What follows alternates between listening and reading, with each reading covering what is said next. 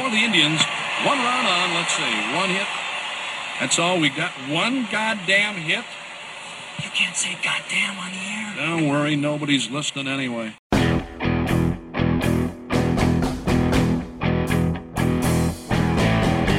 From the Gateway Lounge in Sioux Falls, it's Nobody's Listening Anyway. Here are your hosts, John Gaskins and Matt Zimmer. Hey, Happy New Year, Matt. Hey, John. Happy 2021 to you. Indeed it is. So far, so good, I guess. Doesn't take that much for it to be better than 2020. Did you have a rollicking New Year's Eve? I know you're a New Year's Eve kind of guy. You probably went out to some crowded bar and howled at the moon and brought your partner Jen with you and didn't just kiss her at midnight with all the other drunks, but you probably kissed several others too, men, women, anything. You're that kind of guy, I know. I stayed up past midnight, so we can say that. But, I'm a stay-at-home on New Year's guy, even when there's not a pandemic going on. Yes. I had to coerce Jen to stay up past midnight because that's generally not her sort of thing. And we even got the 4-year-old to stay up past midnight. And once he made it, it was kind of a nice night out. We went outside and had a snowball fight after midnight and played around in the snow. So it was fun, actually. I don't think the kid understood what the hell was going on, but he thought it was fun that we were taking him outside to play in the snow at midnight. Yeah. And, then we all slept in the next day, and Happy New Year. What drove you to stay up till midnight? Because I was totally joking, of course. We have this discussion every year. You consider New Year's Eve and St. Patrick's Day amateur hour at the bars. No. St. Patrick's Day is not on my list. Oh. Halloween and New Year's Eve are the two that I hate. Why not St. Patrick's Day? That's for professionals. Don't get that confused. I mean, come on. We're talking about the Irish here. That's a day where professionals. That's a professional drinking day. Halloween and New Year's Eve, those are amateur. So you're telling me there's less buffoonery and jackassery at bars on St. Patrick's Day and St. Patrick's Day night than there is at New Year's Eve and Halloween? No, I'm not saying there's less jackassery. I'm just saying, like, there's less amateurs at the bar. Like, I used to go out on New Year's Eve, and it was like, this is lame. This is where all the dorks that never go to bars come out. Whereas St. Patty's Day felt more like the day where everyone who already lives at bars kind of steps it up a notch. That's like their Christmas. So yeah, I did not lump them into the same category. Okay, fair enough. I kind of avoid both, although I will say St. Patrick's Day is more fun. I just don't like it that crowded. Like I don't want to wait that long for a drink, no matter. Oh, come on, you're gay. Gay people love crowded bars. Don't try and tell me that you don't. Not anymore. Not now that we're married. We got very. I mean, there's not. I mean, just like straight people, I'm sure. What about your husband? Are you telling me he prefers a dead bar as opposed to a jam-packed bar? I didn't say I prefer a dead bar. I mean, I don't want a dead bar, but I don't want one where I have to wait in line. I'm spending more time waiting in line for a drink than I am getting a drink. There was never a point in my life where I enjoyed places like that. Yeah. So, but yeah, I mean, gay bar on New Year's Eve, that used to be a lot of fun. Yes, that is what we used to do. But it's been a while. We've become accustomed. That's where I want to turn to next is what you do. What's compelling you to stay up till New Year's Eve if you're not out and about? And again, this is pre-pandemic. Is it the Dick Clark's Rockin' New Year's Eve? Is it the I've come to enjoy the CNN show with Anderson Cooper and whoever he's got there.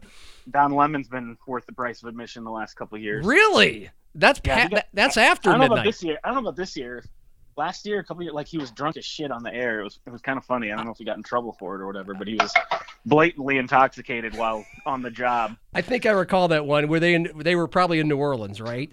I don't know. Yeah, well, anyway, they were at some party. It was lame this year because they were at his house and trying to cook and talk to Dionne Warwick, who's 80 years old and a cool 80-year-old. But I did see what I did on New Year's Eve was this year I hosted trivia night at Sonny's Pizzeria. My friend John owns the place, and it's celebrating its 1-year anniversary over there by USF. And so he's had me a couple times now do trivia night. He's a very creative guy, and he writes all the questions, like 40 questions, 4 rounds. And it's, there's only 12 or 13 people there. It's reasonably safe and all that. And it's kind of fun. I get a couple drinks in me, and it's a combination of being a poor man's Bob Barker and a poor man's I don't know, name your favorite stand-up comedian. But I'm done with that by 9 o'clock. I get home just in time to watch Andy Cohen play a game with Snoop Dogg, and the game was Have You Been High Here?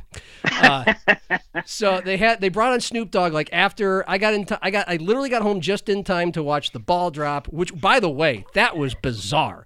To see, like there were so without few, the crowd. Yeah, there were so few people there. They just kept showing the same people over and over again because there's like 15 people there. And so I watched that. Whatever, it seemed a lot weirder. It made me think this would have been the year I would have actually wanted to be in Times Square on New Year's Eve.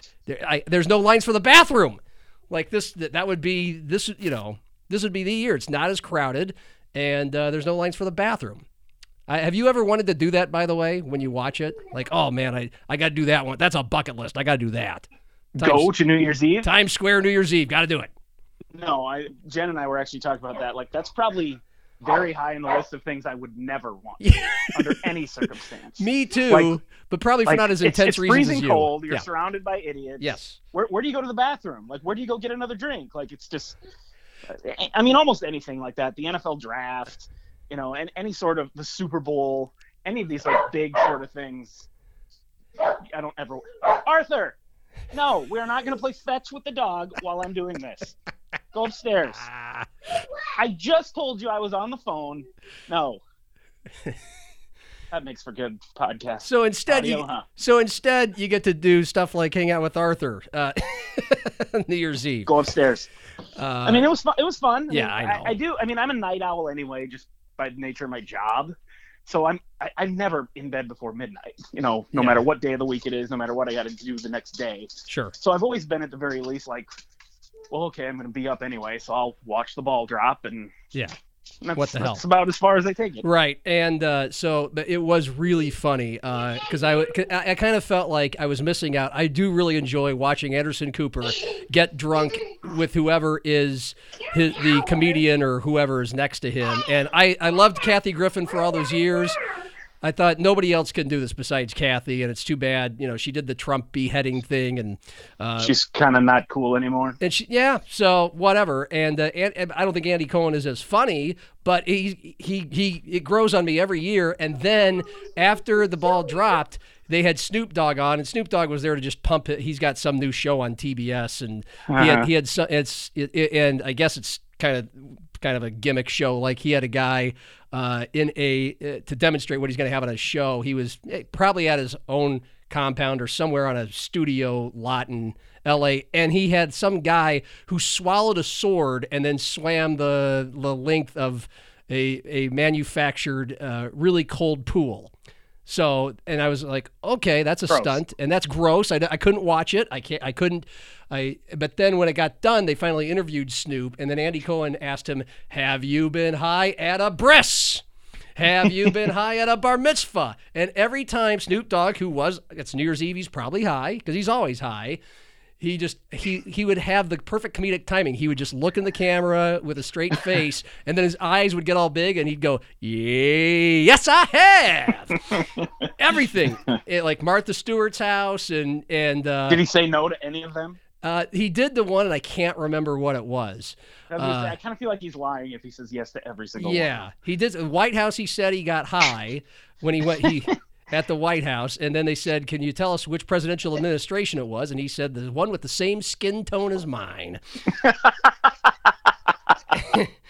And I kind of was like, I honestly could have seen it being Clinton, Bush, or Obama. Sure, well, any of those three seem possible. And I think Andy's follow-up was the president. Did the president do it with you? And I believe the answer was no, of course, because even if it was the case, he's being a little bit protective. And I thought, who smokes weed in the White House? I guess it's a big house. It's just like any stoner's going to smoke next to a window, no matter where they're at, and figure they'll get away with it.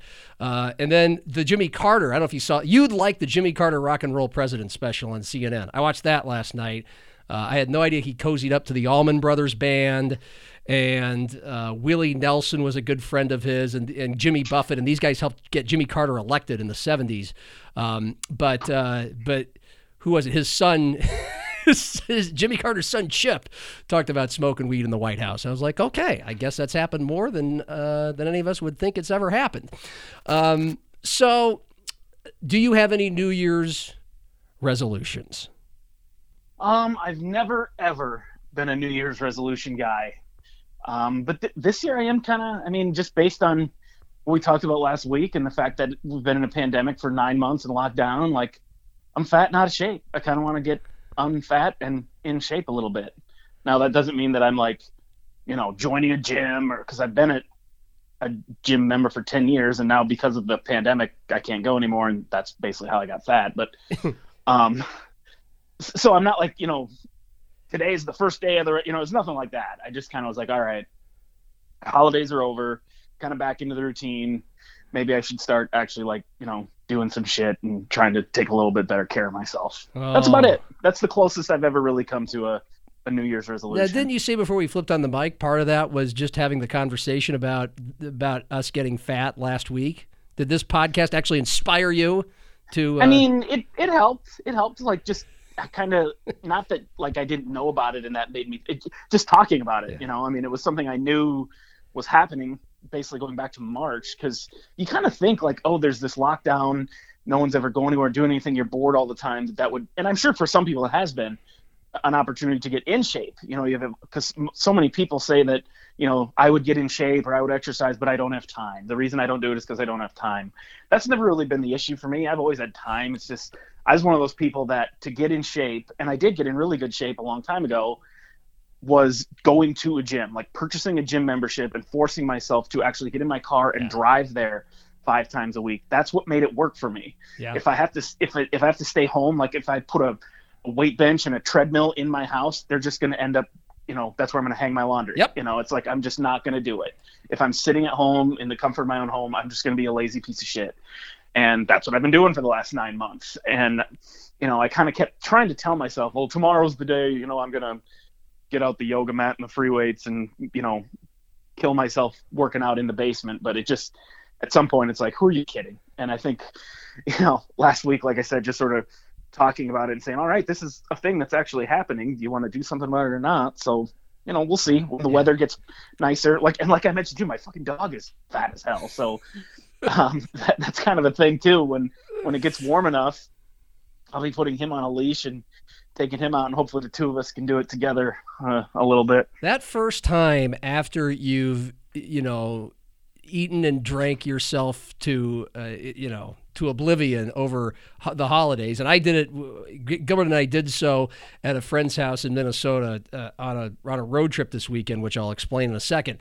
That first workout after you've, no matter, like I went for a run. I went for a run or 2 runs pretty much every day for a while now, and including this trip to Minnesota. But like, if you really eat and drink a lot, which a lot of us do around Christmas and then on New Year's and maybe into that weekend, since it was, you have New Year's Day where most people sit around, watch football, drink a lot and eat a lot, and then you do it all weekend.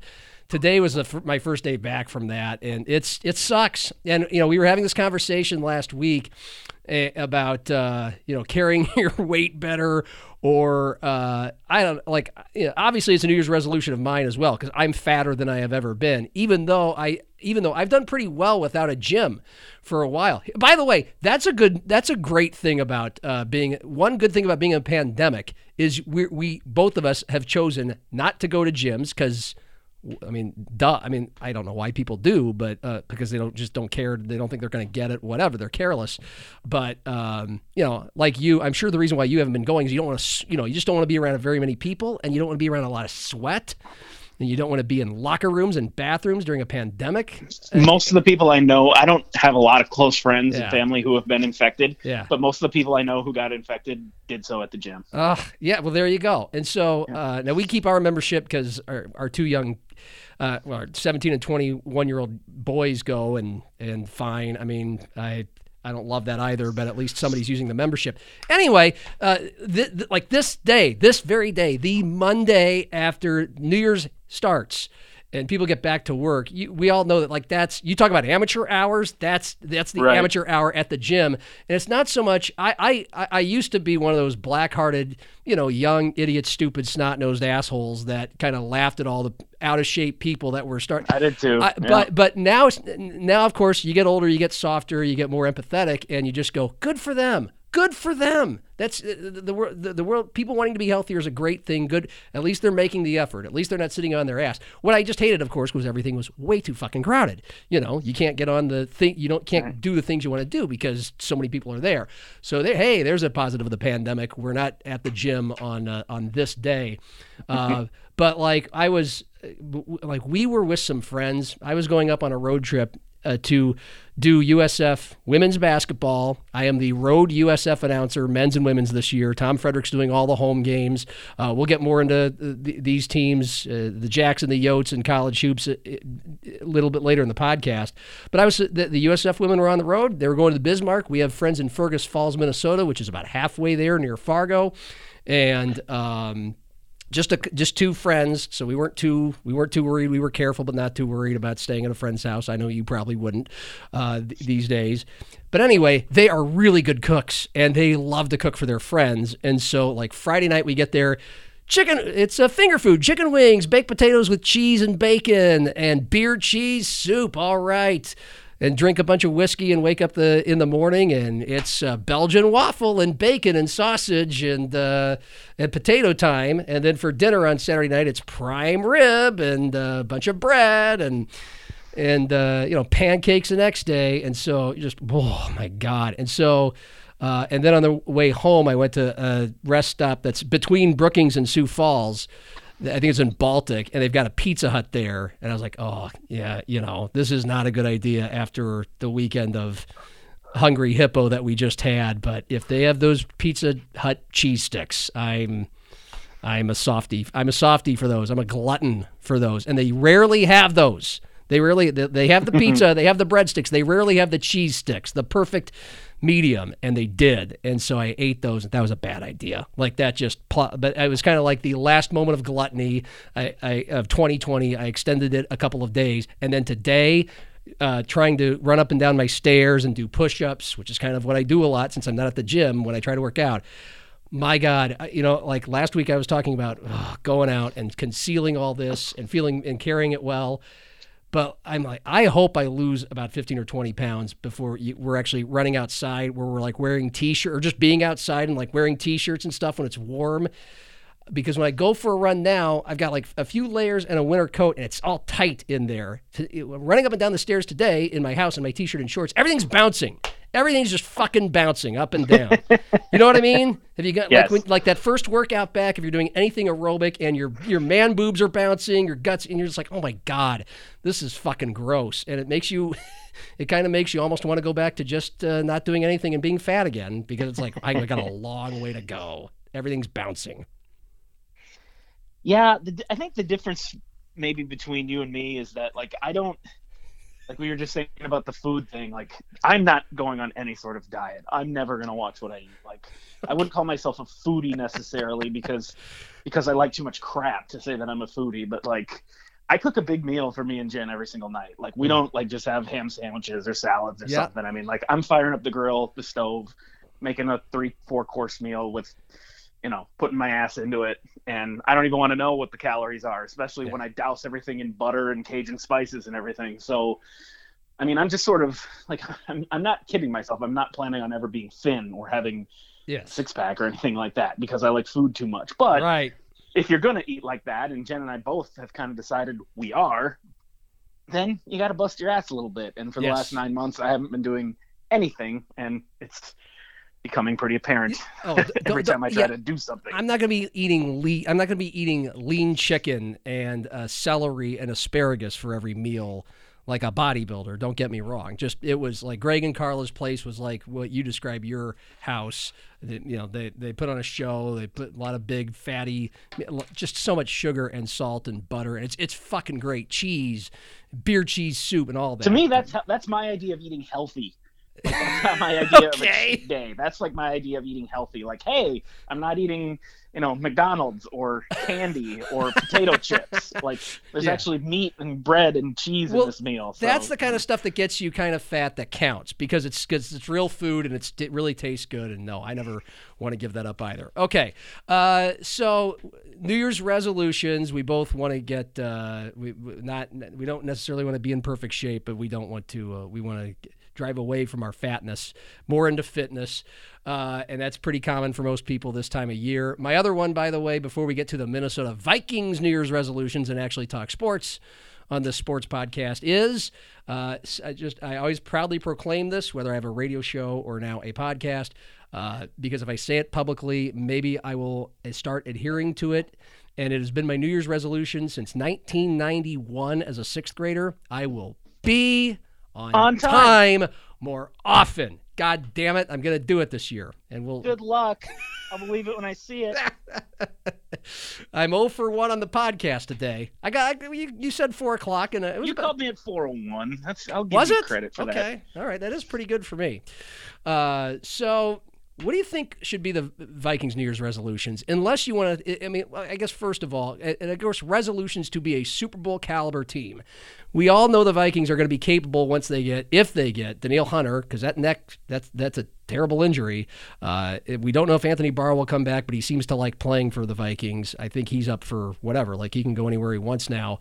But like, if Mike Zimmer has his guys that he needs on defense back, and most of the offense comes back, they'll be back to a 10-6 quality team. But we want to. But come on, Vikings fans would like to see a Super Bowl in their life.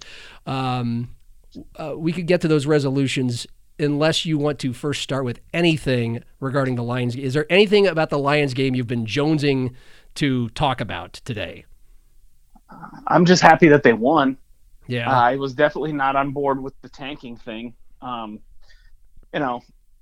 we're talking about, if they had lost the game, dropping, I don't know, or what would the difference in potential draft slotting be? 4 or 5 slots or whatever, depending on if they won or lost, whatever it was. I mean, if you have a chance to get the number 1 pick and there's a generational player out there, and I don't even think I would consider Trevor Lawrence to be that. I don't think he's a lock in the way that, say, Peyton Manning or Andrew Luck. Those are really the only 2 I can think of in my lifetime that have been, sure things. I mean, there's a few others, I guess. But so anyway, I want him to win. I didn't want Stu Whitney to get to watch the Lions beat the Vikings. I didn't want to see the Viking streak of losing to the Lions to be over. I wanted to be 7-9 instead of 6-10, and so I'm glad they won that game. And then that was just reinforced watching the Eagles game last night and how blatantly they tanked. I mean, it's one thing to rest your starters or say, hey, this game doesn't mean that much, so we're just not gonna expose our best players to injury. That's one thing, but the Eagles, told the players who were on the field basically not to win the game, like took steps within the game to lose that game. Whatever you decide before a game, like who you're going to play, what your game plan is going to be, all that stuff, that's all fine and good. But then once the whistle blows and you're competing between the lines, I think it's always understood that these are professionals, these are competitors. They're supposed to compete. You're supposed to try to win with whoever you've decided to put on the field that day. Watching the Eagles do what they did last night, I was on board with how Al Michaels and Chris Collinsworth just kind of shit on the whole thing and acted like they were insulted by it, because it was kind of gross. I didn't enjoy watching that at all. Yeah, and it's easy to just pummel Doug Peterson for it. And I've listened to a little sports talk today. Apparently, this is a guy who grew up blue collar and was a backup, quote unquote blue collar backup quarterback his whole life, mostly to Brett Favre. And just not the type that would do this on his own. Like, this was sent from above, owner/GM.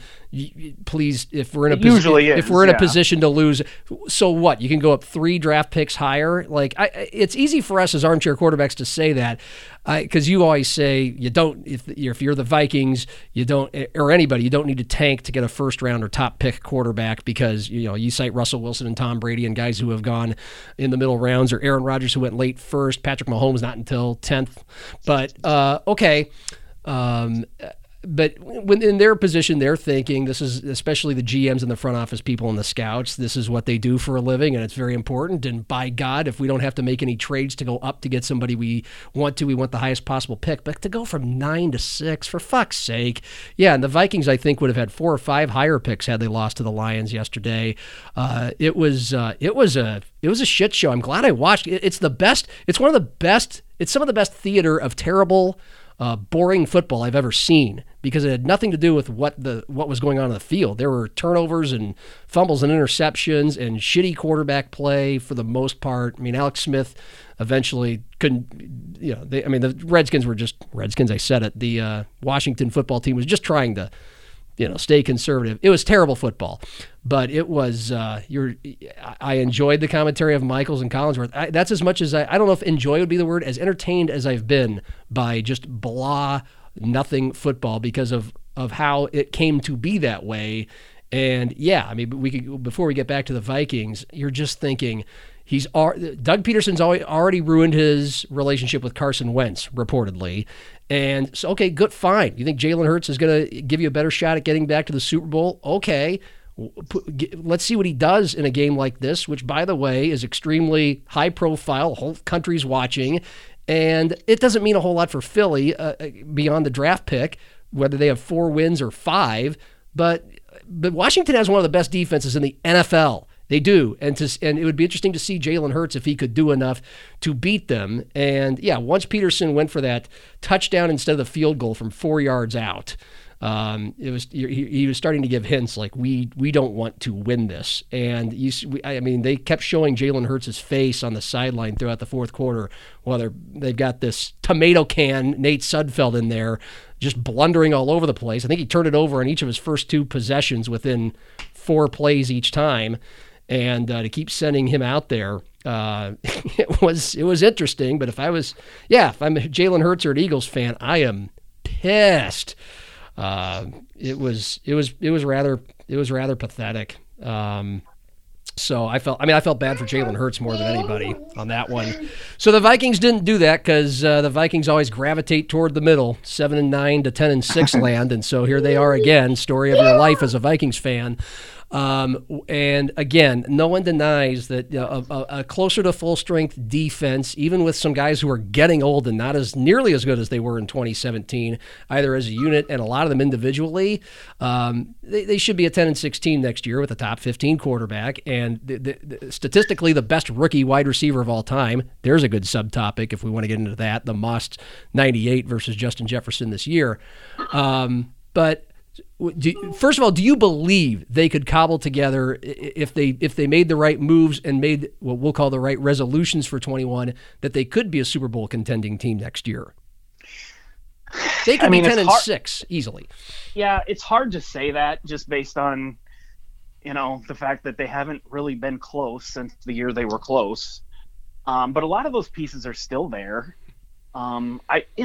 The offense was really good this year when you think about it. I mean, or you look at I shouldn't say when you think about it. When you like kind of pull back and take a look at the thing as a whole. I mean, Dalvin Cook was the best running back in the NFC, and Justin Jefferson was one of the best wide receivers. Kirk Cousins was a very good quarterback. He threw for 35 touchdown passes. Got off to kind of a slow start. First couple games, pretty ugly. Second, that's as well as he's played. Yeah, post-bye. Yeah, after he played essentially as they were hoping he would play when they signed him. Sure. I don't really think you could ask for a whole lot more of him than what he gave them in the last 10 games of the season or so. If those guys all come back and perform that way again, you've got certainly, I think, the nucleus of a Super Bowl offense right there. Kyle Rudolph's going to be gone, but I don't think they're going to miss him. Irv Smith and Tyler Conklin were pretty solid as tight ends when he wasn't in there. The offensive line is obviously a question mark that they need to continue to address. I used to say address, but they've been trying for the last few years and just haven't been very successful. Riley Reif is probably going to be gone, and he was their best offensive lineman, so that is scary. But I think still the bigger question is, obviously, the defense had so many injuries. You don't know, what is Anthony Barr going to be worth a shit when he comes back? What is the Danielle Hunter. What are you going to get out of him when he comes back? Harrison Smith's a year older. Anthony Harris looked great last year. He looked terrible this year. You got a bunch of young cornerbacks, but how many of them can you rely on to be lockdown corners? The thing with that defense is there is the potential for it to be a really good defense, but a ton of things have to go right for that to happen. And if all those things go wrong, or even most of them go wrong, then it's going to be a crappy defense again, like it was this year. And then on top of that, it seems weird to bring this up, but I think it was such an issue this year and has been in past years, is kicker. They have to find a kicker. And that sometimes seems like a secondary issue, but it was such a big deal for the Vikings that, they couldn't even count on Dan Bailey down the stretch to make an extra point, to make a 35-yard field goal. And it'd be nice to go out and get, just a guy who makes the chip shots, get someone who makes 95% of his extra points and will make any field goal inside of 50 yards. And, if he misses a couple here and there, okay. But, when the Vikings have been, a Super Bowl contender in the past, they've usually had a more reliable kicker than that. So that's something they have to take care of too. So, I mean, the NFL, I think, has proven over the years, it's always possible for some team to kind of come out of nowhere. Could the Vikings be that team next year? I suppose.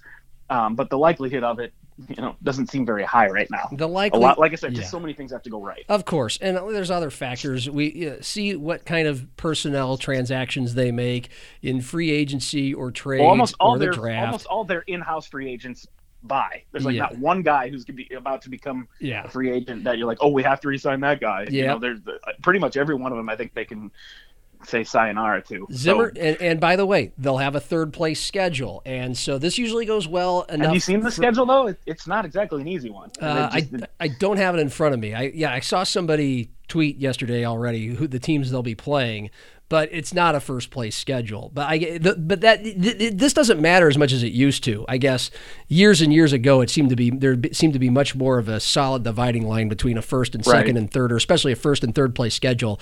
And now it's kind of like, well, you're playing two teams in one division every year, and it's a parity-stricken league anyway. But for what it's worth, Zimmer has shown the history of every year he misses the playoffs, he makes it the next year, and he should next year, or he should be fired. We should finally put to bed the Zimmer conversation if they can't make the playoffs next year. You can go ahead and write off this year as both COVID, which everybody had to deal with, lack of preseason and lack of training camp. Everybody's on an even plane there.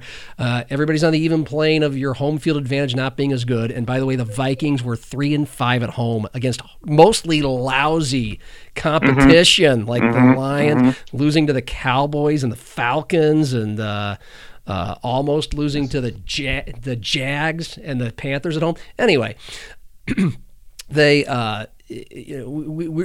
kind of did the should the Vikings fire Mike Zimmer thing last week, so we don't have to repeat that. They're not going to anyway, so whatever. But if they can't make the playoffs next year, I don't think there's any excuse that's going to be good enough. He will have run his course.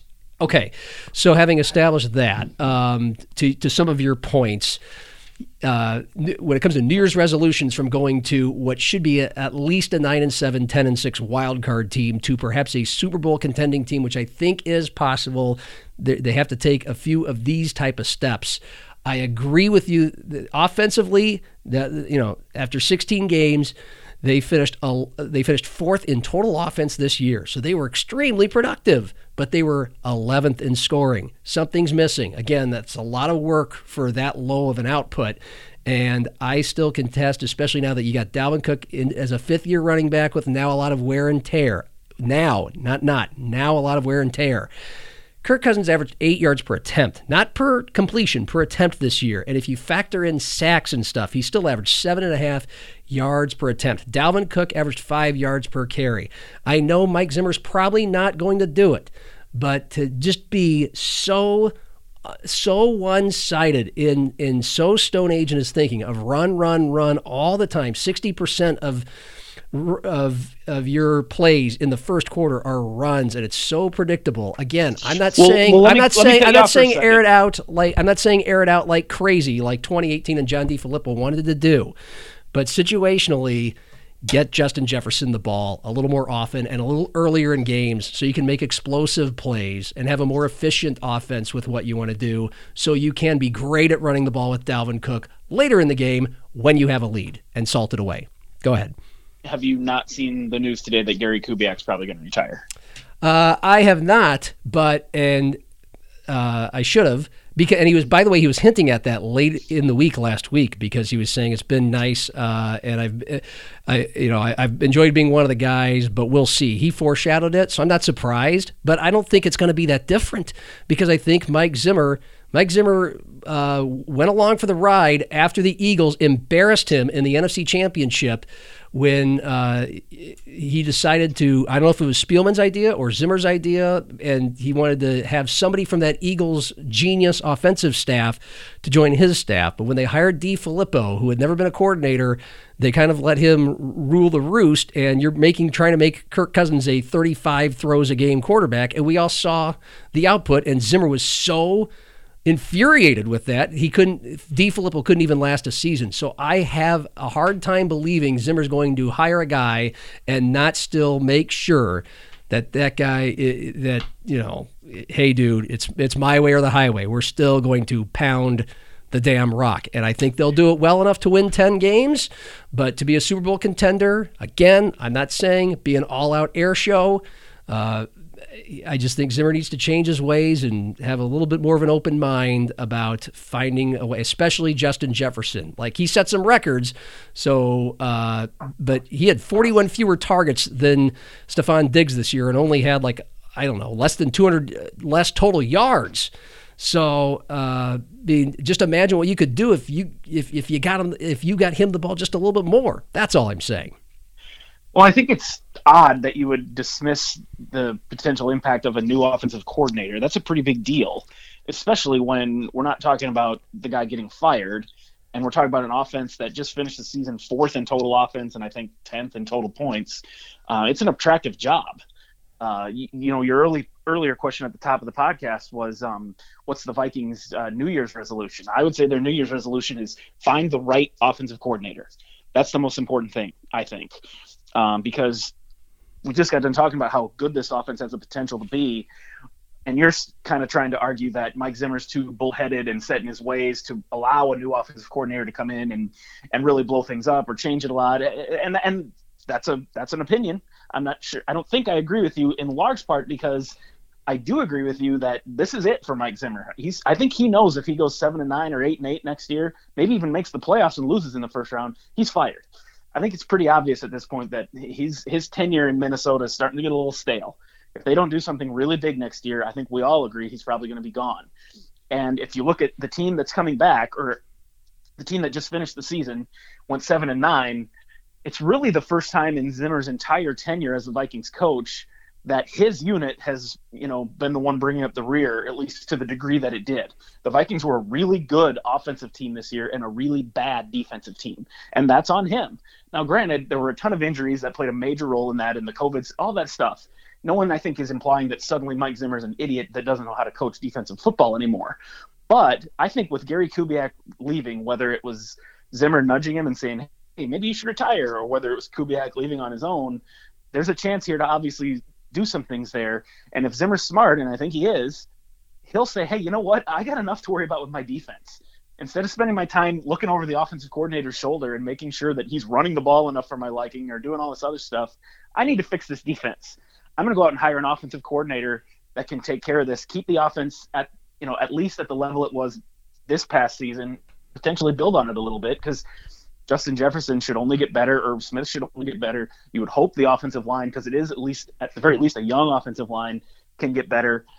There's some potential there for that if you bring the right guy in, I think, to build a real championship caliber offense, and that would allow potentially Mike Zimmer to spend a lot more time trying to fix that defense, because let's give him credit where it's due. The one thing he's always been very good at in his tenure is fixing a defense, not just having a good defense, but taking a defense that's ravaged by injuries or really seems to be struggling or coming off a bad game and fixing it.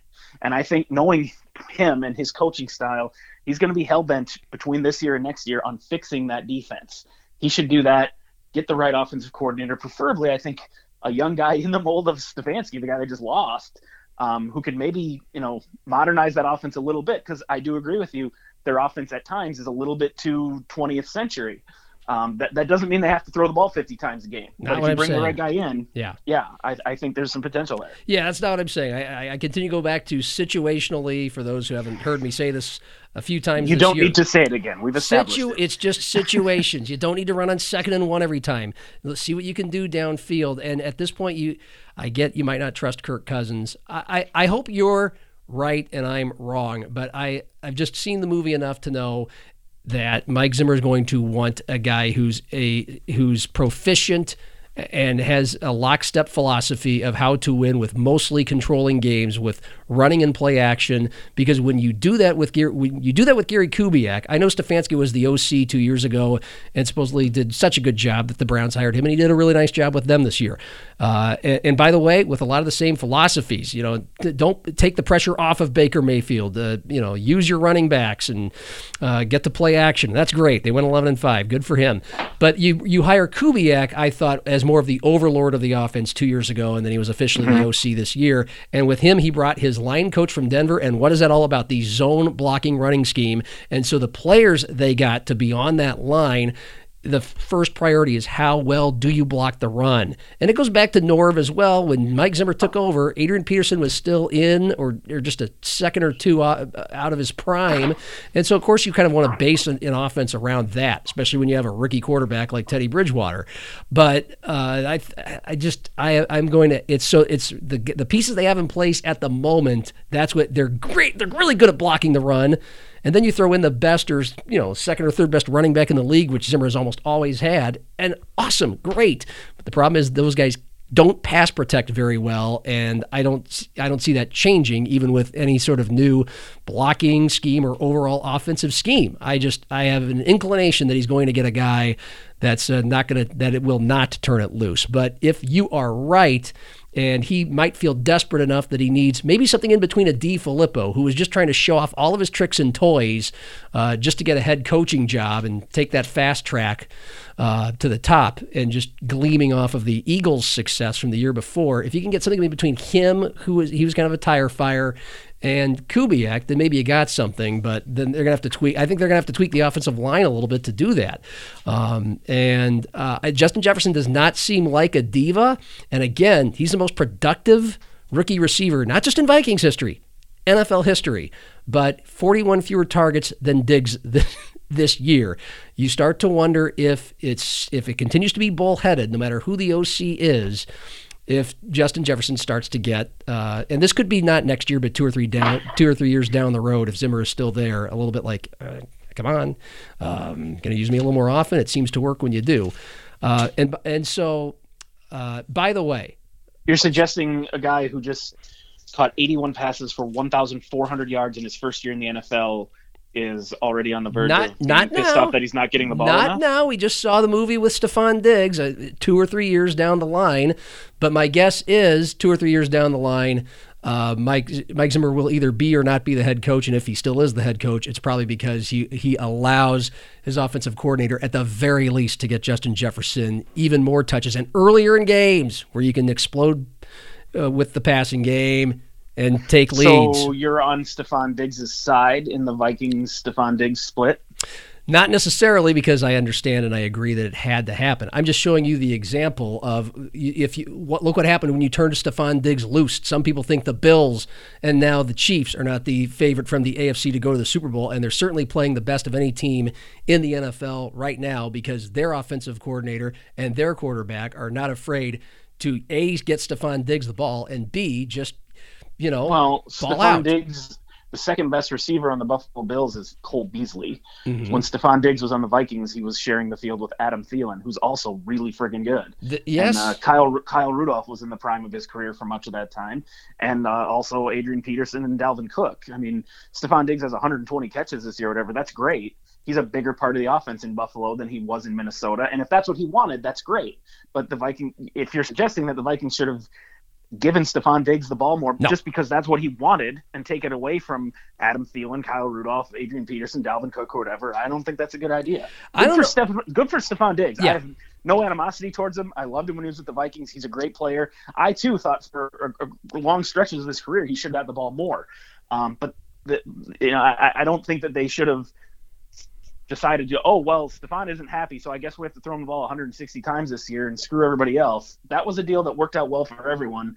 And I don't look at what he's done in Buffalo as some sort of evidence that, he was right about the Vikings. They've done just fine without him. Don't disagree with that whatsoever. And he needed to go. I do think they would have been better and more productive, and maybe would have had an extra win or two if they did get him the ball more. And by the way, I don't think it was all about him, with him and his complaints. I think in general, he, again, in certain situations, the rumor is he just didn't like Kirk Cousins. That he just didn't like Kirk Cousins. That's part of it too. What we've heard. So no, I'm not saying that didn't have to happen. It's not a great, and it's one of those rare things in the NFL where it worked out best for both parties. So if you could, we don't have to. Obviously, we don't have to agree. That's part of the fun of this. But just a little bit more. Just loosen things a little bit. You've got great offensive weapons coming back. Loosen it up just a little bit. Don't go away from your core principles. I get it, but 8th in the running game and still 8th in rushing yards and 27th in passing yards this year with those kind of weapons at your disposal. Still 27th overall. Jefferson productive. The rest of the team, could be more, could be better. Could have won a game or two more. By the way, how do you compare one of the most iconic seasons in NFL history, the 98 Vikings offense with Randy Moss as a rookie, and Justin Jefferson's output exceeding that? Do you therefore consider Justin Jefferson to be a better rookie than Randy Moss was, or this was a better rookie season, or just more productive by the numbers? He just had more yards and more catches. Yeah. He had a great season, and we were all optimistic as Vikings fans that he would be a solid replacement for Stefon Diggs. Maybe he would catch 50 passes for 800 yards. I think everyone would have been happy with that. He far exceeded that, and now it looks like he has the potential to be a superstar. It's not even in the same atmosphere as what Randy Moss did in 1998. He made a Michael Jordan level impact on the Vikings, taking them immediately from this middling wild card caliber team to a team that went 15-1, should have won the Super Bowl, and if they had, would probably still to this day be remembered as arguably the best team in NFL history. They were that good. The only reason Randy Moss is that Justin Jefferson was able to surpass Randy Moss's stats, other than touchdowns, which were nowhere even close. I think Moss had 17 and Jefferson had 7, something like that. Chris Carter was on that team in 1998, and he was in his prime as one of the greatest wide receivers of all time. Nothing against Adam Thielen, he's good, but he's not Chris Carter. Nope. And Jake Reed was on that team too. He was coming off 4 straight 1,000-yard seasons. The Vikings had 3 Pro Bowl caliber wide receivers on that team. Randy Moss, the fact that he was able to come up with 1,300 yards when having to share passes with one of the greatest receivers of all time, and another pretty good one in Jake Reed.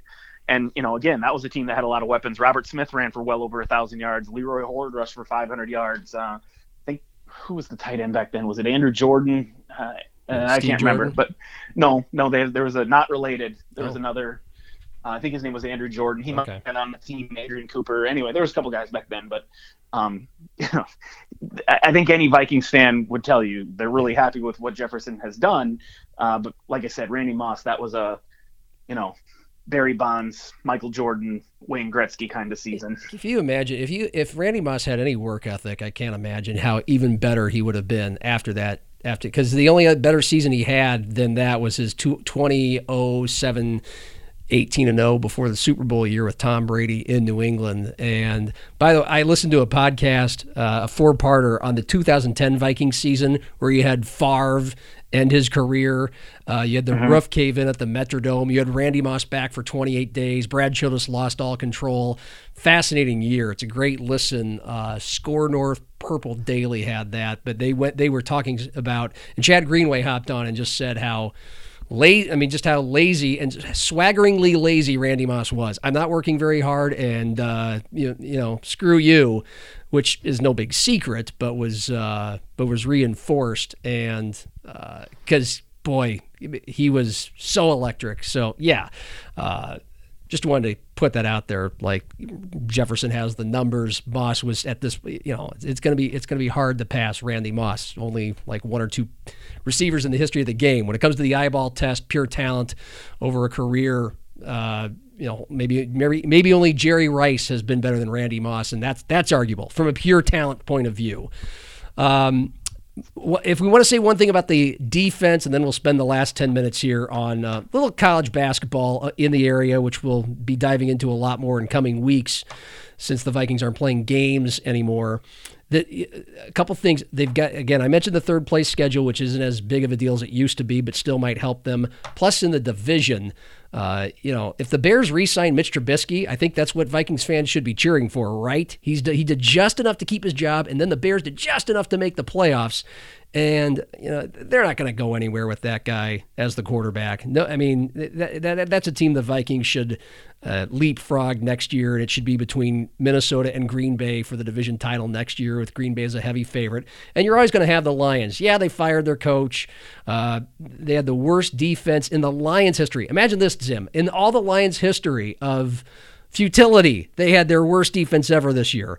They're not going to get that rectified in a year. So there's going to be a division where there are going to be some wins for the taking. But with a word about the defense, don't assume Danielle Hunter is going to come back and play at the level he did, or maybe even to the Vikings. From those who I listen to who report on the Vikings and some supposedly know something, he's going to demand.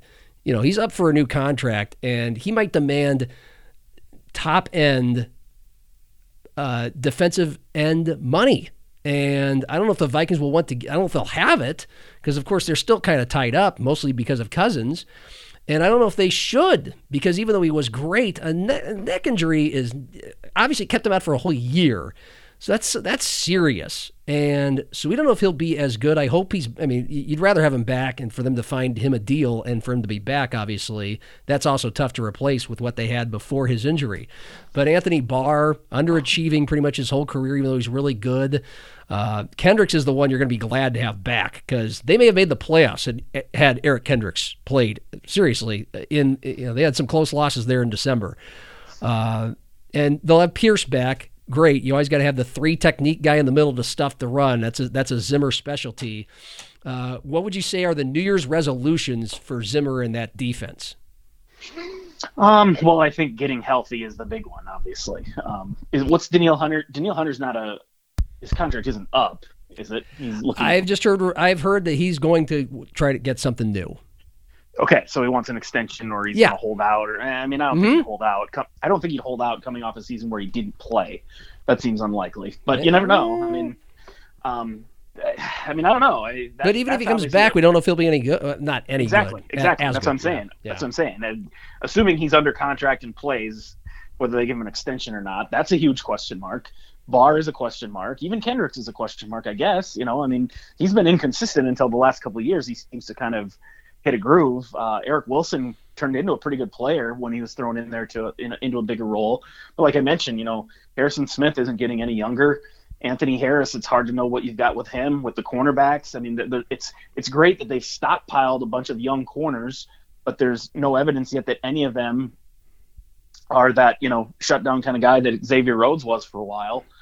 There's question marks at all 3 levels. I think it's, like I said, I think that's the one area where you give Mike Zimmer a little bit the benefit of the doubt is he's been really good at building and fixing defenses. And they're still obviously going to have another draft here. And, offensive line is something they're going to want to address. And you and I have talked about it. At some point, they have to draft their next quarterback.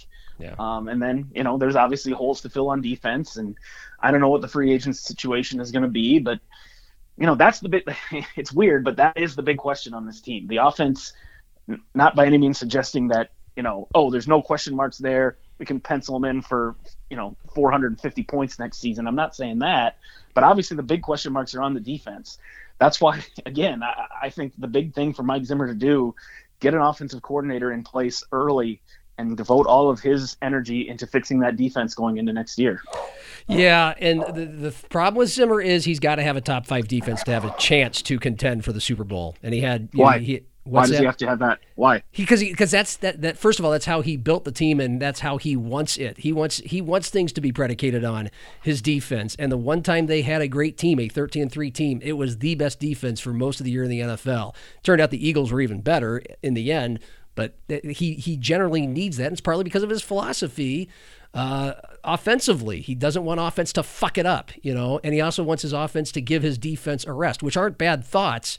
But that's the problem is if Zimmer's not going to tweak, I'm not saying change, tweak his offensive philosophy for whoever the next OC is, then he better have a top 5 defense. Or they can go 10-6 and get back to the playoffs with a mere top 10 or top 12 defense again.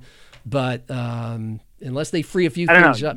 And you let seem the offense really convinced that he would rather lose than score 35 points a game or something. I just think he thinks the way for his teams to win when he's a head coach in the NFL is exactly that's how the path is on offense. Right, but he's not a complete moron. If he looks at his roster and sees that, our strength is offense, maybe we have to win differently. Yeah. I mean, he's not that bullheaded. I mean, I understand what he has made an entire career out of a certain philosophy, and he's at times tried to, shove a square peg through a round hole, so to speak. But again, you look at this team as it's constructed right now, and it would be foolish for him to just say, well, I want my offense to not be as good because of, it's not going to be that way. I mean, they don't have to have a top 5 defense to be successful. If that offense, scores 33 points a game next year, a top 10, top 15 defense will probably get you a long way. Yeah. The 1998 Vikings, I think, had like the 20th ranked defense. And it wasn't even a bad defense necessarily. It was just a defense that complemented the number 1 offense of all time pretty well. Yep. I'm not saying the Vikings offense next year is going to be the best one of all time, but if it's as good or better as this one's is, that gives Zimmer a little bit of breathing room, so to speak, to build a competent defense that can win alongside that offense. Fair enough. By the way, is Chris Streveler the most did he just have yesterday, and it was tough to watch, and we don't have enough time to go over it, which is probably good because he was frankly terrible. It wasn't a great situation to go into to face Aaron Donald and the Rams in a game where the Cardinals are trying to reach the playoffs and Kyler Murray has a bum ankle. It did not go well for Chris Streveler. He threw a pick 6. They eventually put in a just barely walking Kyler Murray, and Streveler was that bad. But it was really exciting to see him go in. And CBS, I thought Jim Nantz and Boomer, who was filling in for Tony Romo, did a nice job of kind of briefly telling the Streveler story. And you tweeted about how Streveler gambled on himself. He was told by NFL teams he might get drafted, and he will have a much better chance of making rosters and playing a few years in the league if he played a position other than quarterback. He bet on himself, and of course we know led Winnipeg to a Grey Cup in Canada, and he was Chris Streveler yesterday. He took chances and he paid for it this time. Was that the most meaningful playing time somebody from South Dakota, or at the very least the Jacks or the Yotes or a South Dakota college has had in the NFL? At quarterback? At quarterback, yeah. Yes. Like the most meaningful. I'm not talking about garbage mop-up time. I'm talking by far. I mean, I think Klinsky and Brian found a couple dudes from the Jacks that were on an NFL roster before, but until we uncovered those, I thought Streveler was literally the first quarterback from South Dakota to play in the NFL, and he basically is. The other two guys I don't think ever actually got into a game. So that's very significant, and it just sucks that he did not play well. I'm not going to try too hard to make excuses for him, but the Cardinals couldn't have put him in a much worse situation in that, his strength is not, a guy who's going to come in and throw the ball 30 times a game. He's a running quarterback. And, there were a lot of people I saw on Twitter saying, like, what are they doing? His strength is a running game and they're not letting him run the ball. Well, I can understand why they didn't, because Kyler Murray was hurt. So if Chris Streveler gets hurt, then you don't have a quarterback at all. So I can understand why Cliff Kingsbury's like, I can't just let you run the option, dude, because you're going to get hurt, and then we don't have a quarterback at all. Well, but if that's the case, then he shouldn't have been your backup quarterback in that situation. You should have a third quarterback active or something, because if you're going to take this rookie who's never played in the NFL and put him in a situation where you're not going to allow him to use the one thing he does really well and try to force him to be a pocket passer in his first NFL game against a very good defense, playing for a playoff spot, I mean, it was just really unfair to him to in that situation. Yeah. And I actually kind of thought he handled himself okay, considering what he was being asked to do. And, the pick 6 wasn't entirely his fault. The Rams pretty clearly jumped off sides. It was kind of a rookie mistake on his part to just assume he was going to get the flag and go ahead and chuck the ball up. But it's not like he, just made that terrible throw. He thought he had a free play. So it was just kind of everything that could have gone wrong for him kind of did. And it was encouraging to hear Cliff Kingsbury kind of defend him and say, it is what it is, and I don't regret it, and, hopefully he'll get another chance. But, there's also certainly a lot of people who watched that and said, well, he just played himself out of the league. And I certainly hope that's not the case, because, again, he's a Taysom Hill kind of guy. That's what you want him to do if he's going to be on your roster. And, maybe the Cardinals learned that, and maybe now, whether it's Arizona or somebody else, the next time Strebler gets a chance, he's used in a way that can use his actual talents. Yeah, and there's facts to bear it up, to back you up as well. I mean, the Cardinals were 2-5 in their last 7 games, and as Kyler Murray got a little bit more hobbled, he wasn't quite as electric as he was earlier in the year, so they had problems before that happened, and tough spot to put him in. I'll give you the choice here. Do you want to go over an hour and dive into college hoops, or do you just want to start doing that next week when the Jacks have played some Summit League games? I'll give you one guess what I want to do, John. All right, Matt, it's been great talking New Year's and New Year's resolutions and the Vikings, and we'll get a lot more local as we now actually have teams of college teams in our area playing some damn games and giving us some things to talk about in South Dakota. So we'll do that next time. Zim, thank you for your time as always. I don't think once you said in the entire show the name of the podcast. You should do that before you sign off. I thought people are just looking at it, and it says... I know. I'm just saying. You should say it at least a couple times. Wow. Never made any plugs for the Gateway or anything? I mean... Oh, no, I do that after you hang up. Unless you want to make a plug for the Gateway. Go to the Gateway. They have beer. They do. Yes, they have lots of beer and really good beef chislic, which is what you always like to get. Yes. All right. The podcast is called Nobody's Listening Anyway. And after hearing this hour, probably nobody will ever be listening anyway again, but we'll see. We'll put that to the test again next week. How's that for an outro? Talk to you next Monday, John. All that was right. Great. Thank you, Matt. 41st Street, West 41st Street, the Gateway Lounge, a Sioux Falls institution for years and years and years. Jackson Rentschler and his whole crew, his dad, Jack. It's a third-generation joint, and they've made it not only the great neighborhood bar it's always been, but now a cool place you can take a family. It's nice inside. And for NFL viewing on Sundays, to me, it's the best setup. There are a lot of sports bars in Sioux Falls. A lot of them do it well.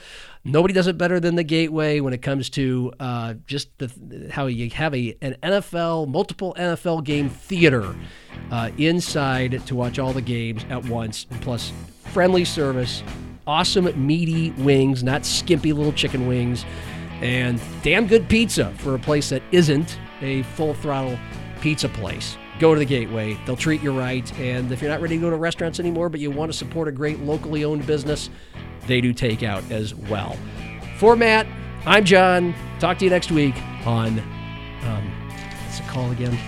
What do we call this? Nobody's Listening Anyway. Why are you laughing? That was a terrible outro. Fuck you. Casino around drinks? Yes.